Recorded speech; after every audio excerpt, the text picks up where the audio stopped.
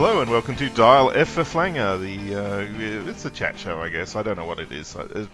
We just do things on it. But today I'm talking to a man who is revered and talked about in hushed tones. I'm talking with Mr. Aaron Myers. Now, if you don't know Aaron, and you've seen his Twitter feed, I would liken it to going to Las Vegas, because this is what you're going to see. You're going to see scantily-clad women, you're going to see cats on stage and all over the place, and you are going to see magic tricks. And the magic trick is always, I got this comic for this price, or I got this action figure for this price. So his Twitter feed is constantly, ta-da, ta-da, look at this, and you know, I have some personal jealousy of the man, because he seems to get hold of comics that I will never ever see in my lifetime, and he gets them for a bargain price. But I mean, I'm sure there's a real, as I said, it's a trick. There's a lot going on behind the scenes. I imagine for every cool comic, there's about 10 Sovereign 7 comics that are getting piled up somewhere. So let's dig into it. Aaron, how are you going? I'm doing all right. That was a roller coaster of an intro. Oh, thank you. So have you picked up any comics today? Yeah, I got a few today. Yeah, actually. It was a slow day. I actually bought a toy too, and I don't even care about toys, but still bought it. It was there. Why not? But yeah, there's some good comics today. I got a couple of King comics, Popeye from the 50s that were on the shelf, and some Robotech comics that are kind of hard to find, but nobody appreciates them around here, so they were cheap. Wow. So how did you get into this? Because I've known you from podcasting for a long time, and you did comics therapy, and we were once part of the same podcasting network at one stage when we were Inner Circle Comics. But originally your Twitter feed wasn't quite. It was a lot of ROM stuff. I mean, I know you're a ROM fan, but sure. When did you start? Going, I can get hold of all these comics, and I can, make turn a tidy profit. How did that start? Well, I think it was really one of those. The question for me became, how do I continue the hobby of collecting and reading and pay for it all? Because obviously, even 10 years ago, comics weren't cheap to have to pay out of pocket for. So with kids at home and a mortgage and everything else, and a civil service job, it's not like there's a ton of abundant cash. So it's really was kind of a matter of creativity, and realizing, there's a resale market if you know comics well enough. So I've always been a collector of things regardless. And I guess I've always had a drive of, learning about a hobby, so it really became, okay, well, while I'm looking through all these comics for stuff I want, what can I also grab that I know somebody else will want and pay a bigger price for than what I can buy for here? So that was kind of really the start of it all. And it's just grown from there, I guess. And do you live in an area that's, flush with comic stores? I guess so. Relatively compared to other parts of the world and the U.S., here in Oregon, there's quite a few comic stores. There was also, just over the decades, there's been a pretty robust collector and reader community. So I think that's helped a lot. Like the town I'm in Eugene isn't super big, but it has a lot of good nerd culture stuff. So I think it's disproportionate to the size of towns that would normally have, maybe a comic store. There's 5 in the area, plus all the things that aren't really comic stores that are comic stores, if you know where to look. Like the guy who has a storage unit that, he's open certain days, and if you know to swing by, he's got boxes of comics. Yeah, I mean, that's my problem. I'm pretty sure I've been to every single comic store in this country, and I think I've been to 8. Right. I mean, that's the problem with Australia, is everything had to be imported, and if it's Western culture stuff, it's not going to be in abundance because there just wasn't that much of it being produced, and it wasn't produced there. But here, this is kind of the heart of, especially 60s and 70s. There was a ton of comics produced and distributed throughout the region.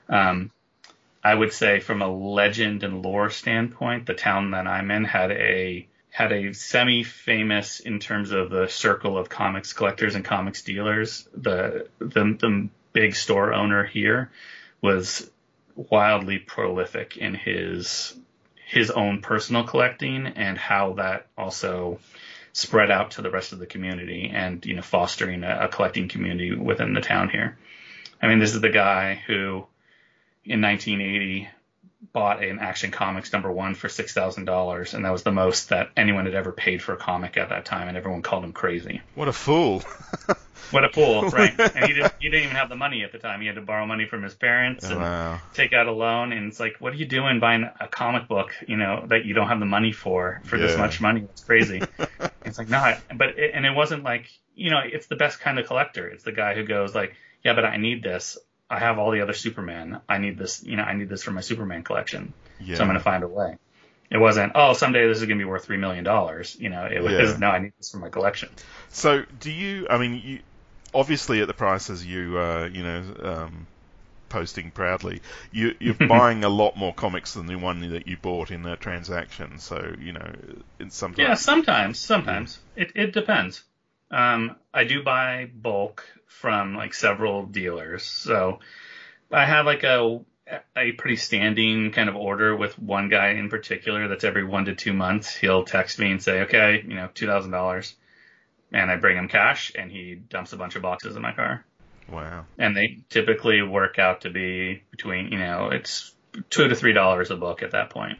Yeah. And he also knows, like, we've been doing it long enough. It's like, I don't want a bunch of the same things. I want, mostly Marvel or DC, or if it's really cool indies. Like, he knows enough, like, to weed out the bulk. Or if he's got bulk, he'll say, I've got 4 boxes of bulk for you. They're, $25 a box or something. Yeah. Obviously, you're putting in the work that other people aren't prepared to do. Is that the main thing? Yeah, he doesn't have the time to. He doesn't want to sell online. He wants to. He's got, and I kind of know where some of it comes from, and I kind of know where he might be getting some of the others. But it's fine. He's doing the work for me to gather all this up, and he sells it to me at a bulk price, and then I can keep probably half for myself. If it's stuff I don't have, and then sell off the rest to cover the costs. Okay, so let's talk about your personal wants and needs as a collector. So, are you databasing your purchases? Do you know what you own? I should have. Should have started that 10 years ago. So that's a little bit of part of the problem is I have been more the last couple of years going through, like doing sweeps through the boxes and putting together runs that I'm really wanted to make sure I had finished. And I've been definitely finishing runs for the last decade or so, but every time I go through my boxes, it's pulling out a long box worth of duplicates, sometimes. Yeah. A database would have been great, and that's really something I would have had to have started a long time ago. To go back and do it now, it would just be such a massive undertaking. I wouldn't even know. I never would have the time. Yeah. I'll do it for you if I can keep 1 in 10. So yeah, I don't have a huge comic collection. Like I have about 20 short boxes. Okay. But I have a tremendous amount of trades. Like so we were watching some British game show, and they're saying, well, how many books does the average person own in Britain? And my wife said, how many comic books do you have on your bookshelf? And I said, about 1,100. And so. Yeah, I did a lot of replacing my comics with trades as they came out. So, with incredible foresight, I would sell all my Hellboys and then buy the trades. It seemed like a great idea in like 2000, around then. But now I've had some regrets about it. But with the pandemic, I thought, okay, I have very few comic stores around me. So there's 2 in Canberra, one that I actually really like to frequent, and I got really scared that they were going to go out of business during, the start of COVID. Sure. So when they reopened, I was like, well, I'm going to, basically stop giving money to Jeff Bezos and start giving more money to them. Right. So, but part of it was, okay, I want to buy comics that I can enjoy but also resell. So, there's an element of, I want to read this, but I think I can sell it later. So things like Stray Dogs, I bought, tons of Stray Dogs covers. and then, I buy things I really want to read. I mean, that's the other thing with me. My collection is small enough that I can read everything that I own.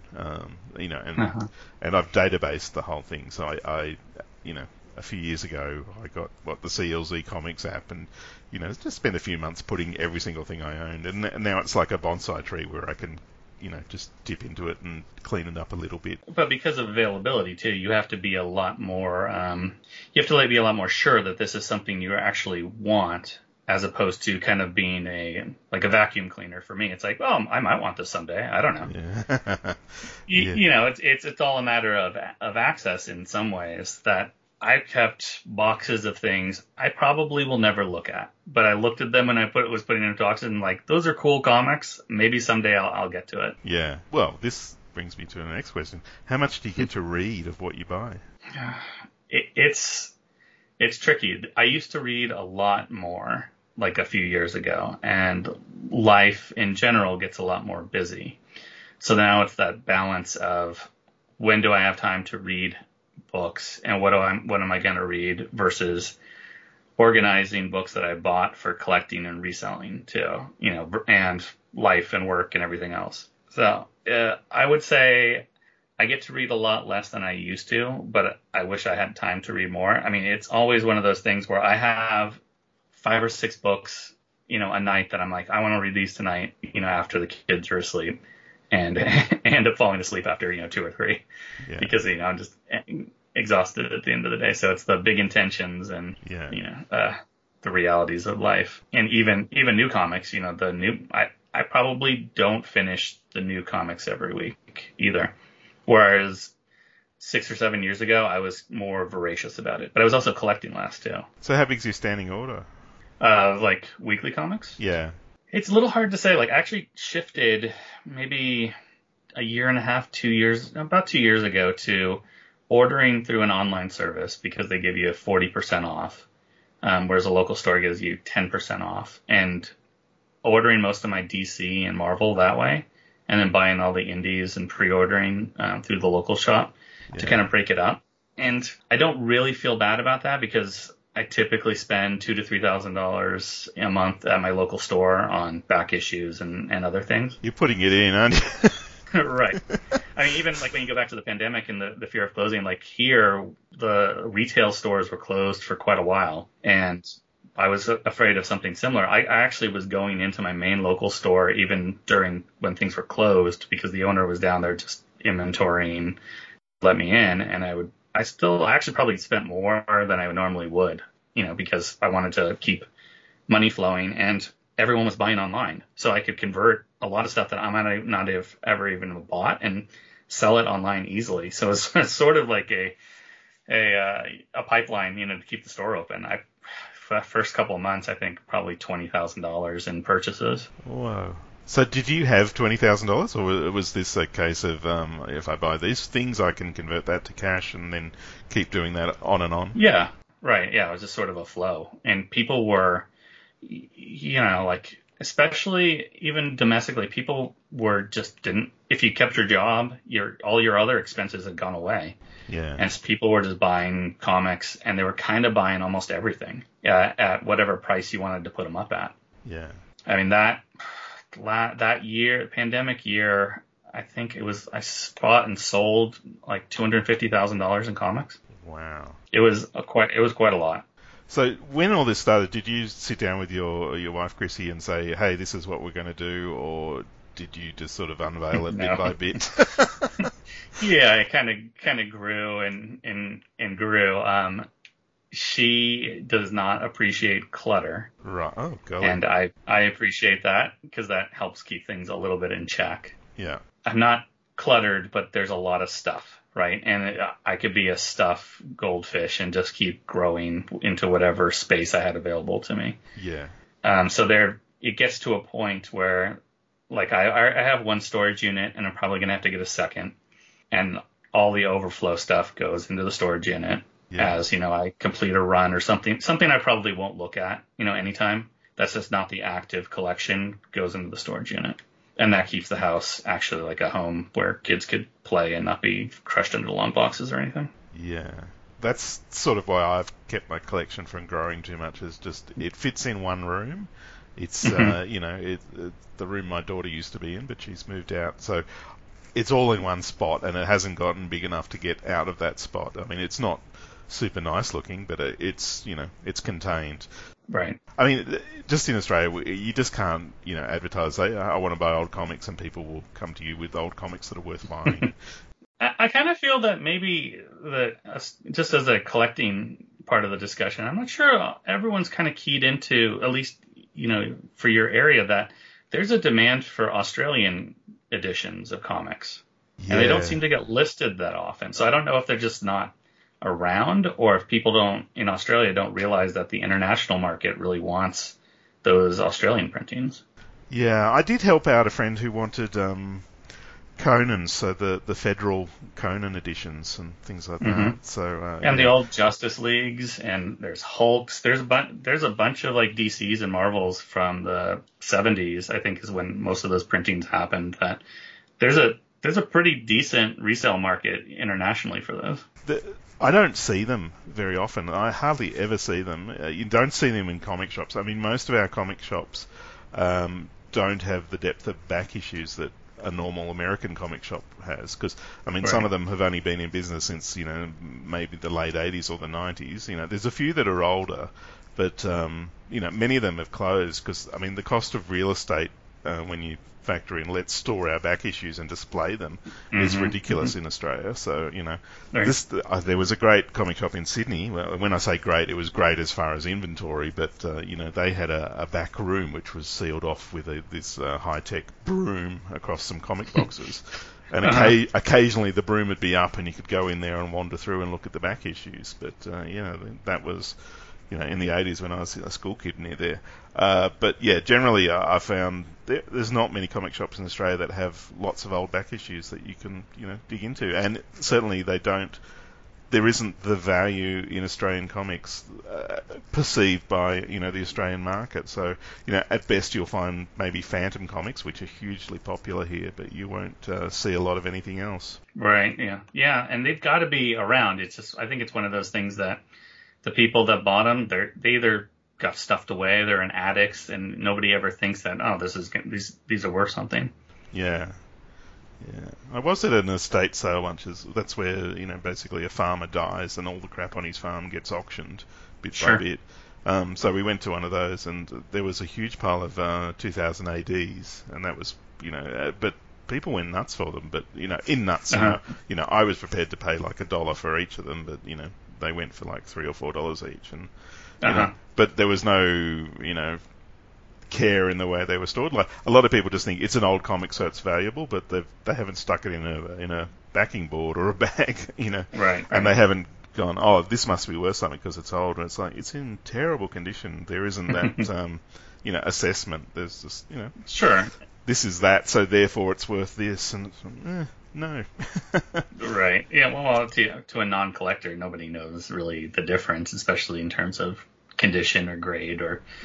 You see even the same thing we're kind of in that era where the late 80s to mid 90s people in their 40s are now digging out their long boxes of Image Comics and all, the glut of the industry times, and saying, going to comic stores and saying, okay, time for me to retire. Pay me $1 million for these, please. And they're in great shape. I had them in bags and boards, and having to hear from the store owner like, sorry, these aren't worth what you think they are. Yeah. Which is, it's weird though. Like the 90s have definitely had a resurgence. There are things that are worth money again that shouldn't be, but apparently, like a Spawn #1 is a $50 book again somehow. Yeah. Yeah, I pulled out mine the other day and had a look at it and thought, oh, it's not as nice as I thought it was. There's a little bit of creasing on the corner. Right. Well, they only made 4 million of them, so. Yeah. But there's also a part of me that says, this is an interesting artifact. I should put that aside for my son so he can enjoy it one day, or, right. Look at it. That's the thing. The toys I wanted to buy when I was a kid are now, really highly valued collectibles, and my parents never bought them for me. So, I'm talking about like the dinky toy Thunderbirds and Space 1999 Eagles and things like that, which I always wanted but never got. But yeah, I mean, that's informed the sort of person I am in the fact that, I try to get things that mean something to me. I mean, something similar. When it comes to toys, I mean, I've been doing the same. Like I could never, I wanted a Megatron when I was, a kid and never got one. So I just bought one recently, but it's expensive. Yeah. Yeah. So do you have room to display? Some of this, yeah. I mean, there's a couple shelves in the comic book room that are for the statues and some toys, but a lot of them either have to get swapped around or they've gone to storage for the time being. Because I can't really display stuff around the house. It's not really fair to turn the house into a museum when I've got kids, who are still kids. Yeah, no, they grow out of it, don't worry. Right. But so I try to keep it contained because I don't want to be like, no, stay away from the display case. No, get out of here. Don't bounce the ball in here. That's not fun for anyone. So it's more buying things that I want, and someday it's one of those. It's the Twilight Zone thing of time enough at last. But yeah, it's still fun. The part of it is the acquisition is fun too. Yeah, I mean that's one thing I sense from you're doing a constant feed of this is what I bought and this is what I paid, and you obviously get a lot of satisfaction out of that. So there seems to be, fun in the process for you, whereas, I've listed a few things on eBay and it's like, oh, this is such a lot of work. But I guess, but I guess you're doing that constantly and it's driving what you do. So do you enjoy all those aspects of it? Is that right? Yeah, but I really actually don't sell too much on eBay anymore because I'm the same way. I like dealing with buyers on eBay, and the whole eBay process is very unappealing. The stuff I'll sell on eBay are typically like the graded comics because it's a little less like ambiguity in any of it. You don't have to worry about somebody arguing over what the grade or condition of it is as much as you would with just a regular comic. And then everything else I try to sell through my Instagram account. And that gives you more flexibility, being able to send pictures to people and negotiate prices. And it's worked out pretty well for about six, seven years so far. So is some of your, Twitter posting, is that to advertise that I have this so the people who want it can all, go, oh, not really. I don't feel like I really even talk about selling in the selling aspects of the collecting. Yeah. Like the Twitter feed, it's really just like, here's a bunch of stuff I picked up and, this is about what I paid for it. Right. Okay. I really don't intend it to be like a show off kind of thing. It's more like, it's showing off as in, I like the response I get from people in terms of like, if they have a memory touchstone to a particular issue, it's always fun to hear from people like, oh, that was the first comic I bought, at the local store when I was 13. Right. Or, I remember getting this signed by, so-and-so at the, there's usually a lot of memory, responses to stuff too. Mm-hmm. Or interesting anecdotes or that sort of thing. Almost like posting the price is just legacy at this point. Oh, okay. Because I tend to spend like Sunday morning just queuing up posts for the rest of the week. Yeah. So they fire off automatically and just kind of post one an hour. Right. And then I'll go on a few times, during the day and just see what like people have responded to stuff, and it's fun for conversations, and people will respond to each other, and just more as kind of like a jumping off point for comic collecting and comic reading in general. It does make your Twitter feed a vibrant experience for us who are watching it and you who are doing it. So, do you have like any arch enemies in the business, or there's definitely like collectors in the area and some dealers in the areas that you're always you're trying to stay ahead of, right? Like I wouldn't say enemies, but it's one of those things. Like there's a couple people that are for like full-time resellers, and I think the hard thing to swallow with that is they're there to scoop up anything they can because they don't really care so much about comics, but they are looking at everything as a value proposition for them to resell to make money on, which, I respect that enough, but without looking at everything as a commodity, I think you lose some of the beauty and fun of what makes comics cool. if you get too locked into, well, oh yeah, this is $100 book and this guy's selling it for $1, or that they're going to be unscrupulous in their negotiations and that sort of thing. Like if your livelihood is so attached to it, I found that there's two types of dealers: the guys that are, almost like dogmatic in they're trying to be fair and have a good reputation, or the opposite of somebody who will try to get whatever they can over you.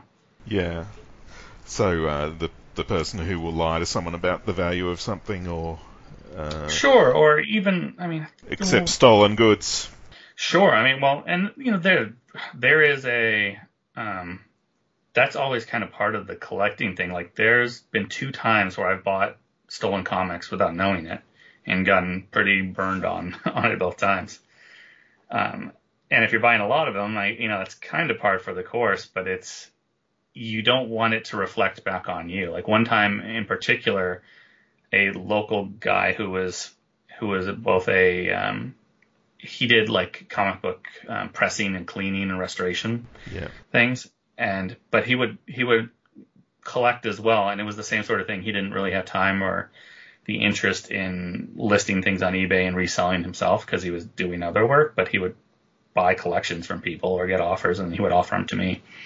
And he did something similar in one way, but it was a lot of good books, like Golden Age books, like Silver Age books, and he wanted a lot of money for them. But it was the kind of thing. I've known him for a long time, not necessarily the most trustworthy guy, but it wasn't the kind of thing that put my hackles up too much. Yeah. But he had stolen them all from a client, and was passing them on to me. And like I knew who the client was. Like we got a hold of each other, and like here's the books I got. It was $2,000 worth was what I had paid, and it was really probably more like $3,500 for the books. Yeah. He's like, "Yep, that's my book. Yep, that's my book. That's my book." And I just ended up having to give them to him. Yeah. Because I know I wasn't going to get the money back, and it wasn't right to keep them. Yeah, that sucks. Yeah.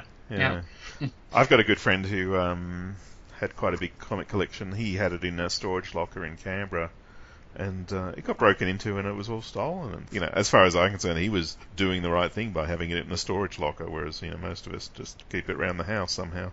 Right. Yeah. Before I had the room, you could open the top cupboards of any wardrobe in the house, and there'd be 4 or 5 comic boxes in there, amongst the kids' stuff. And I finally consolidated in one room eventually. But yeah, that breaks your heart, and it's very sad. Does he think it was somebody who knew he had comics in the storage unit, or did somebody break into a whole bunch of them? No, they just broke into a whole bunch of them, so it wasn't okay. Maybe they knew a little bit, but they didn't. Yeah, they took what they could grab rather than any discernment. But then it became a case of, well, this is a small town, so where have these comics gone? Who's making money from them, and sort of tried to keep an eye out to see if they went through some of the market dealers and stuff, but no sign of them at all that we could find. So, but that sucks. Yeah, I think every collector, every dealer has some sort of horror story, like that, either bad deals or something shady. God, I could tell. Knowing it's interesting. The more you get kind of involved in the community, you know who to deal with, who not to deal with, or if it's one of the not to deal with people, like what to look out for. There's one guy I buy comics from, and I double check all his offerings to me, because he's kind of known as the king of the color touch, and he's an old school dealer who loves to blacken out the blacks on covers with extra ink. And it's one of these old style dealer tricks that you take a powdered ink and fill in the whites, or the scuffing or the scratches on the cover that where you have the black areas. And it's all restoration, and that's fine to do as long as you tell whoever's buying it that, hey, I've restored this comic, but he never would. Yeah. And so a lot of people won't deal with them because they've been burned, and that's good and bad. As long as either you're buying something that's restored, and you kind of have to take that into consideration with what you're paying, or you're double checking it all. It's fine, but it's worse when somebody is like that, because they can't be trusted. Yeah. but that's sort of, there's just a lot of that when it comes to like really kind of serious comic collecting. I've bought plenty of books out of the backs of vans that are not windowed or anything. There's a you kind of take your life in your hands a little bit. Yeah. So weird. So do you channel much of the money into the mortgage or anything like that? But no, I keep it all separate. Okay. Like anything that goes into, is made from comics goes back into comics. Right. Otherwise, it gets way too tricky with taxes and everything else. It's just a hobby, written off as a hobby business, and it all goes back into inventory. Uh-huh. Otherwise, it would make things really funky with my taxes and everything else. Yeah, okay. Yeah. So you're registered as a business? Yeah, the way you do it here is my accountant does it for me. Is like it's a hobby business, so it doesn't necessarily need to turn profits. As long as what you have is considered inventory, and basically everything I have is considered inventory that is for sale at the right price. Yeah. You can operate it that way. Okay. And as long as the expenses kind of even, like, grading fees can be written off, driving can be written off, if you're picking things up. So it usually doesn't end up costing me too much in taxes per year. Yeah. So with this slabbing of comics, do you how much of that is for you and how much of it is for the business? Maybe 50-50. It's all for the business. It's all with either future intent or to complete runs. Everything at some point gets sold off, right? It's an investment too. Like, I'm trying to be practical about it. I guess maybe that was part of the agreement with my wife, is that I love the collecting aspect of it, but I understand that at a certain point there's not really a reason to keep everything. Mm. And I actually have waffled on that a bit this year because the prices on things exploded so much. Yeah. An X-Men 1 that I bought for $150 10 years ago is worth $20,000 now. Yeah. But is it worth $40,000 in another 10 years? I don't know. Yeah. Yeah. And will you never ever see one again? So. Probably. Or, you'll see them, but it's not something then you can afford again. Yeah. Yeah. So I guess you're young enough not to have an exit strategy. Yeah, not yet, but it's also, you either get to a point with a collection that you don't want to be the guy who dies and then your family's selling it off in an estate sale for $1 a piece either. Yeah. You want to be able to enjoy all aspects of the collecting, is the collecting, the completion, and maybe the fruits of the labor too. Yeah. I've definitely told the family, get rid of all my comics, but these 3 boxes. These are the good ones. Make sure someone gives you a good price for these 3. Right. Yeah. And for me, it's like my wife has here's the people you call if something happens. Because they're not, they'll help you sell it for the right, somewhat right prices, and they're not going to just come in and say, yeah, I'll cut you a check for $5,000, and you have to help me load in the car. Because I've been to those before, those estate sales. There was one a few years ago where it was one of those baffling things of the story, at least behind it, was the owner had the intention of opening a comic and toy store, and you went into the house and it was just long box after long box and rack of toys, and it's like, they never got to do it. And if that was the intention, it's like, God, all this stuff that they've been collecting obviously for years and years and years is now being just sold off in bundles. Yeah, well, it's probably just what he told his loved ones. Could be. There's definitely that hoarding aspect of collecting too, right? It's very hard for me to fully rationalize selling off my collection. Yeah. Because it's not only just it's almost like the fishing stories of, oh yeah, I got this at this, garage sale at this time, and I had to get there early, and it was sitting at the bottom of the box, kind of thing. It's oh yeah, when I pulled this out of the lake, it was this big, kind of tall tales, and you always want to be able to point to that. Yeah. Like even going back to the store owner I was talking about earlier, it's like, I don't think he's ever going to sell off that Action Comics because he doesn't really need to. Yeah. And he can always be the guy who has the Action Comics he paid $6,000 for. Yeah. And, once again, never going to get another one, so. Totally, yeah. And it's much cooler to be able to say, yep, here's my Action Comics, yeah. as opposed to, I used to have an Action Comics. Yeah. And I guess you're in the privileged position of going, I have this comic, but now I've got a better copy, and I can upgrade my comic. Right. Yeah, there's definitely a lot of, like, I buy plenty of books I already have because the one I'm buying is a better copy of it. I just did that with Werewolf by Night 32.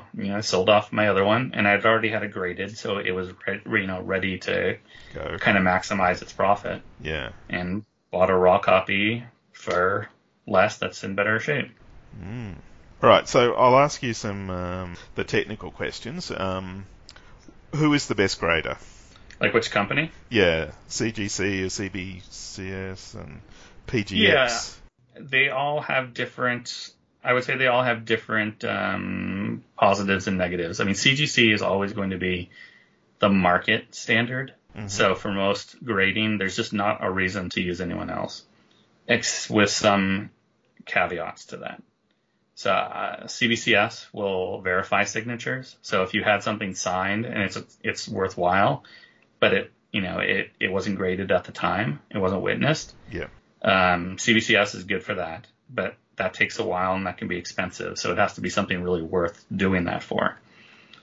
Other than that, CBCS doesn't really have much in terms of market appeal, because something that's graded by CBCS versus CGC will sell probably 10 to 15% less. Right. If you're looking to sell it. And people always kind of ask, like, well, I just want to get it graded for myself. And I always kind of ask why. Like, if you're not planning on selling it, why are you going to have it graded? Because even if it's not, you could be like, well, in the next 5 years, I'm going to have it graded, sold. Then there's a reason to do it. But if it's just to put it into plastic for yourself, it's usually not worth it. Yeah. So CGC, if it's just a straight grading, that's the one to use, because that's what people know the most, and that's what they'll pay the market price for. That's what they trust, is it? Right. Now, I use PGX a lot because they're here in town, in my same town, so I don't have to ship anything. And they will verify signatures, and they're really good in terms of market for things like girly covers. Right. Things like Cave Woman, or, any of like the Belladonna stuff, things like that I end up selling online, that there's a market for, and the people that are buying those like graded comics, but they don't care who graded it. Okay. So I can save money and time on grading, and PGX is perfectly fine for that. Right, and they're not snowed under? Right, yeah, I mean, they're definitely backed up, like everyone, but, it went from like 30 days to 60 days, but like CGC is 10 months now to get something back. Okay. Next question. Autographs on comics. So if, as an Australian, I'll go to a comic convention and I'm quite likely to see Nicholas Scott or Tom Taylor. Mm-hmm. Right. Yeah, so, I tend to get a lot of, number one signed by them and things like that. Are they worth anything as far as, long-term value for me or for other people? The signature definitely adds some money to it. The problem is that they're also going to be around for a long time, right? Yeah. So it's not like their signatures are going to be necessarily rare. So then it really comes down to what you're having them sign. Yeah. It's like as much stuff as Stan Lee signed, people always want something signed by Stan Lee, and you can't get anything more, signed by him. Yeah. So, Tom Taylor will be signing comics for the next 40 years. There'll be a lot of them. So then it really comes down to what did he sign, and is that book a key book? In itself, is it already valuable, and does then that signature add value to it? And probably only if it's witnessed and graded. Right, or verified afterwards. Sure, yeah. So it becomes very conditionary, I think, when it, in terms of like the current, younger creators. Yeah. Okay. Or you sell it at the right time, like a Donny Cates signed Venom issues at the time that people are really scrambling for them. Okay. So what's on your personal Holy Grail list? What are you hunting? It's funny because there's been a couple things this year that were really like big checkoffs, right? Like I wanted to finish my Fantastic Four run, and I got a Fantastic Four #1, and I wanted to finish the Iron Man Tales of Suspense run, and I got the Tales of Suspense 39. So, I guess next is really like Strange Tales, the Marvel era of Strange Tales on up, and there's probably 20 issues I need from that. So, Silver Age things, the rest just gets so hard. Like I want to complete Hulk, and that means I need a Hulk 1. I think I need 1, 2, 3, 5, and 6. I've got a 4. And those are expensive books now. Even in the lowest condition. Hulk number 1 might be probably the rarest of that first, era of Marvel Comics. Like a 0.5 is $4,000 now. So it's still, for me, it's always been the main focus is Marvel Comics more over DC. Strange Tales and Hulk, I think, are kind of the most on my radar. Yeah. But it's hard. I've got weird things that I've kind of gotten obsessed with too, like Teenage Mutant Ninja Turtles. I've got quite a bit of the main things, but there's a lot of turtle stuff to dive into. Yeah, I mean, Turtles is one of those things that it's like it was always cool, and then it became sort of mainstream, and now the old ones are really cool again. That's how it seems to me. No, I think so, because younger people who weren't alive for the first wave of turtle stuff see that as vintage, right? Yeah. And then old guys like us see it as stuff from our childhood. And so you've got two eras of competing collectors now. Yeah. Like 5-6 years ago, I could have bought a first printing of Turtles #1. I think it was $5,000. And I looked at it and I'm like, no, I'm not going to spend that much money on this. I'll find one of these days. And now, like, that copy, which was in pretty decent shape, is probably $30,000. Yeah. It's like one of those things where you kick yourself. I'm glad there's a reason you kick yourself, because other than that, you look like you're living the collector dream. I mean, if I was more focused, I could afford some of these things, but I don't really like to be focused because it takes away some of the fun of collecting. Yeah. So the things that you're missing, you're not, heavily targeting them. You're just, hoping that they'll come into your view at some point. Yeah, that one will make itself available that I can pay off to somebody, or or you get a really good deal, or who knows, maybe you get lucky. Do you are you willing to let something go that you don't have another copy of to get something else that you don't have another copy of, or? Not really. Right. So you're not going to sell an early Daredevil to get an early Hulk, or? No, the only thing I really regret is selling off my Walking Dead #1, and I sold that. This was kind of early on in getting into collecting. Like Walking Dead was one of the series that got me back into comics. Right. And I bought a #1 for like $250, and that was the most I'd spent on anything like that, and it seemed crazy at the time. Yeah. But it was at the height of its sort of interest in terms of the TV show and everything else, and they were selling for like $2,500, at that point. Yeah. And I wanted to go to the comic book convention in Seattle, the Emerald City Comic Con, and I wanted money to buy stuff too, and I just didn't really have it at the time. Like, I didn't have the same sort of like sales flow cycle that I do now, and so I ended up selling it to have the money for the convention, and it was a great return on investment, but I still feel like I wish I had that back in my collection as an artifact. Yeah, exactly. Yeah, just as I don't even care about the rest of the run. It's more that book, and I could buy it again one of these days. But that was also kind of a lesson of do you really want to sell something that you don't have another copy of, and that might not be that easy to replace again too. Yeah. So what are you targeting with your reading time? So you said you got very little reading time. So what stuff do you actually want to read? A lot of the time these days it ends up being the indie books, like even I don't know if you count this as an indie, but like Nice House on the Lake, or or some of the Image titles, things like that, because they're a little more bite-sized often too. And there's enough ongoing series in there that like Ascender, which just finished, but you want to keep up with those because they're going to end fairly soon too. I definitely go through cycles when it comes to Marvel and DC that there'll be a run that is very appealing, and then I feel burnt out on it, and I'll switch over to something else. But I'm never at a loss for books to read, right? No, absolutely not. That's why I always get a little confused. I mean, I understand people get tied to certain properties and they have a lot of emotional investments in them, but I just feel like there's so much available to us, like in terms of good content, that if something isn't clicking with you, it's really not worth going on a tirade for. It's like, just find something else. Like there's plenty. Yeah. And how much of your time is spent going through previews or working out what is valuable at any given time? You mean like upcoming stuff? Yeah. It's hard. I did for a while try to speculate on modern things. And I just don't feel like it's something unless you're really part of the people who are pumping, there is there's sort of an insider trading aspect to the modern comics market that things will take on a life of their own because of quality content. But I would say 90% of stuff that is quote unquote hot is because there are people with investments in making it that way. The vested interest into spruiking it. Yes. It's like Bleeding Cool the other day said, hey, you should start buying Nocterra #1. And it's like, why are they doing that? Do they have a lot of copies?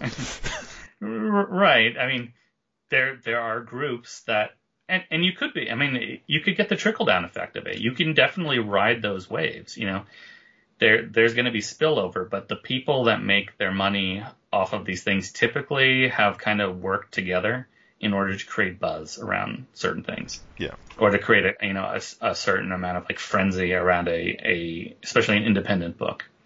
So, and it's not like it's a stock market or anything. There's no regulation, and it's a small enough group of people that you can influence what people start scrambling for, based on just having the right people say, oh, this is going to be a big TV show, or this is getting optioned for a movie. And how many times a week do we hear that? At least once or twice. Yeah. And that really ultimately means nothing. So you can see, like, even the interest on a lot of things, it's like it goes up, something that was $3 and now $30 for 3 days because everyone's afraid of missing out. Yeah. And the people who had a bunch of copies somehow made out just fine. They've made their mortgage for the week, and then it's on to the next thing. So it's tough. Like, I don't really speculate too much on modern things. I will buy things that look interesting to me now. Yeah. And for years I tried to do both the modern and older stuff, but it's just you end up with boxes and boxes of new comics that just didn't pan out. Yeah. And if you're lucky, you covered it with the ones that did. Yeah. Or you're sitting on something that one day may take off, but you have to sit on it for that long to, have the value in it. Yeah, like a Saga or something like that. Like, I had it because I like Brian K. Vaughan. It wasn't that I looked at it and said, oh, this is going to be worth something someday. It's like, no, I'm interested in reading this, or Something is Killing the Children or something like that. Yeah. It's like, oh, well, I like these creators. This looks interesting. Let's buy that. And that's, to me, that's one thing I've discovered in the last year and a bit, is that's not that hard to do. You can go, okay, this creator has a track record. This is a new #1 they've got. I want to read it, but I'll buy an extra one. Things like that.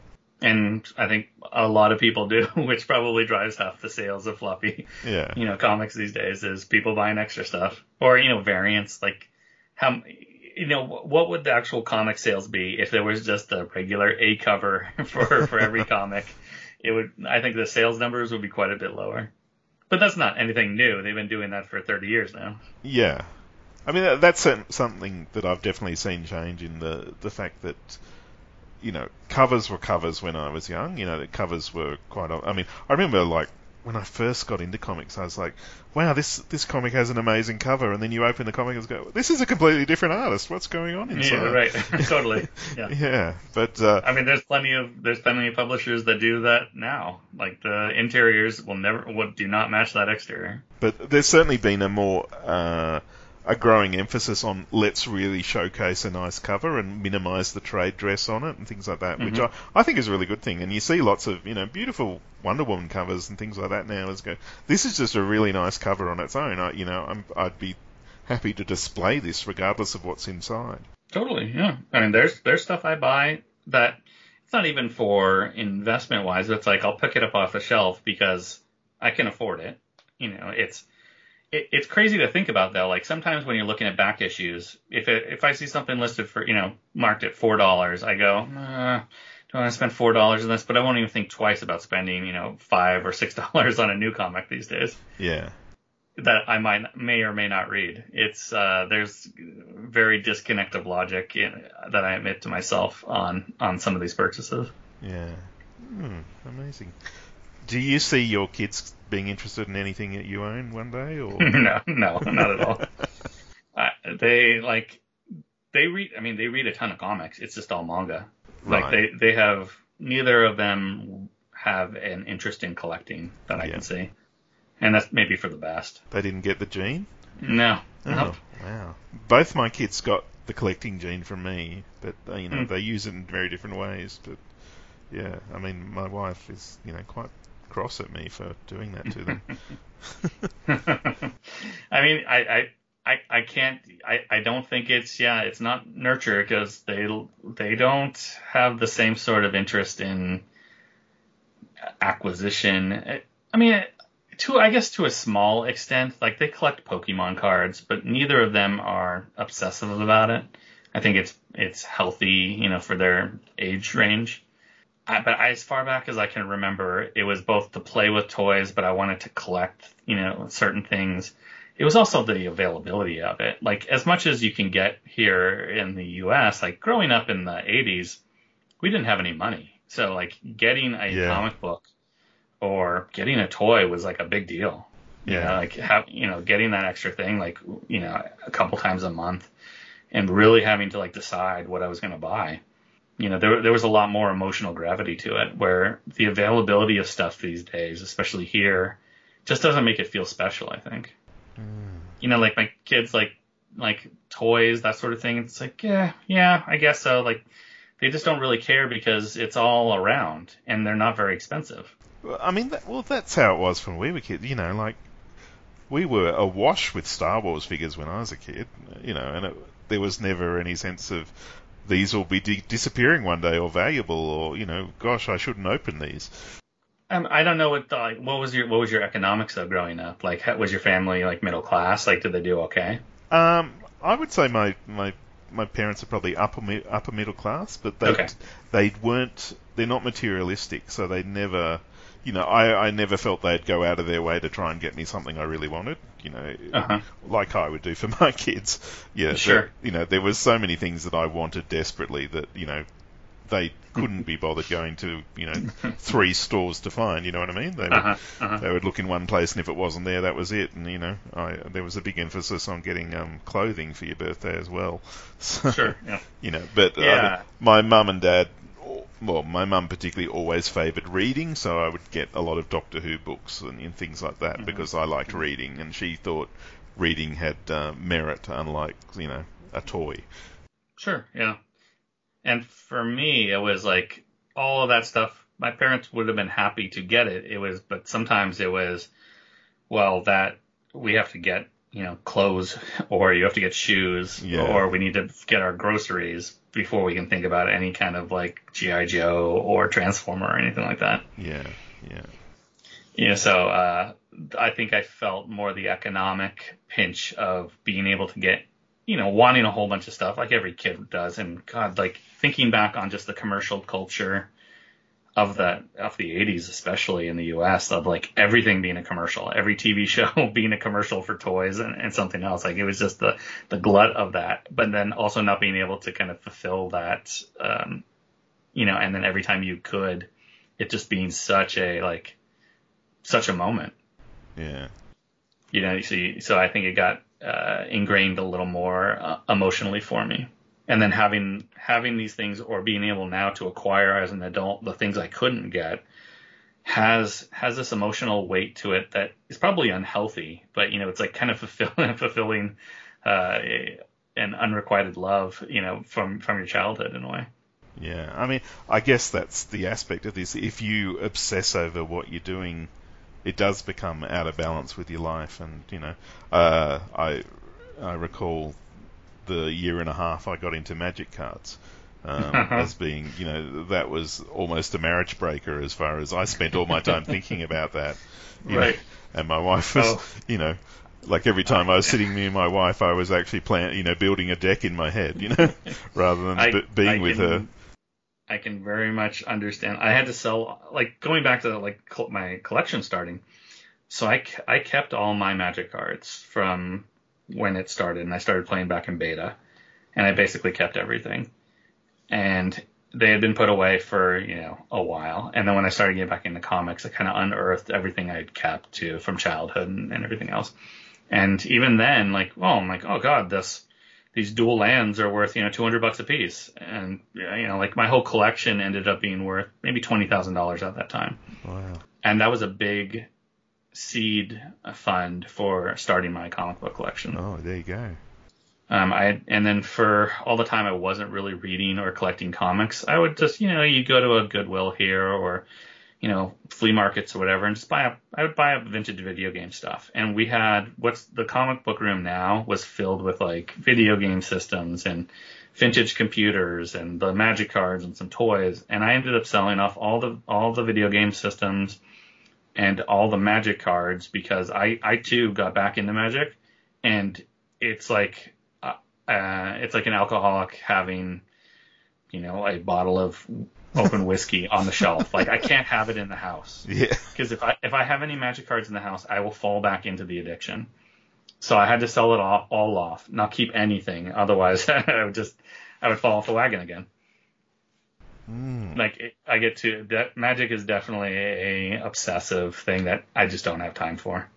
Yeah. I mean, my kids say to me, "Why don't you play video games?" I always say to them, "I don't have time for two hobbies.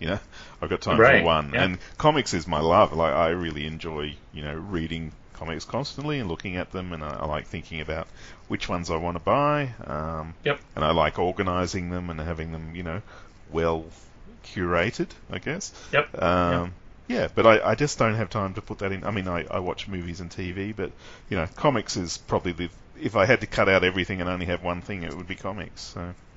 Yeah, no, me too. Everything else, I mean, I wish I had, 72 hours a day to play video games and play Magic and collect and read comics and also somehow maintain a marriage and raise children, and keep a job and have unlimited money, but you can't do it all. And when it came down to what do I want to do, the comics are always interesting to me. There's always something new to learn.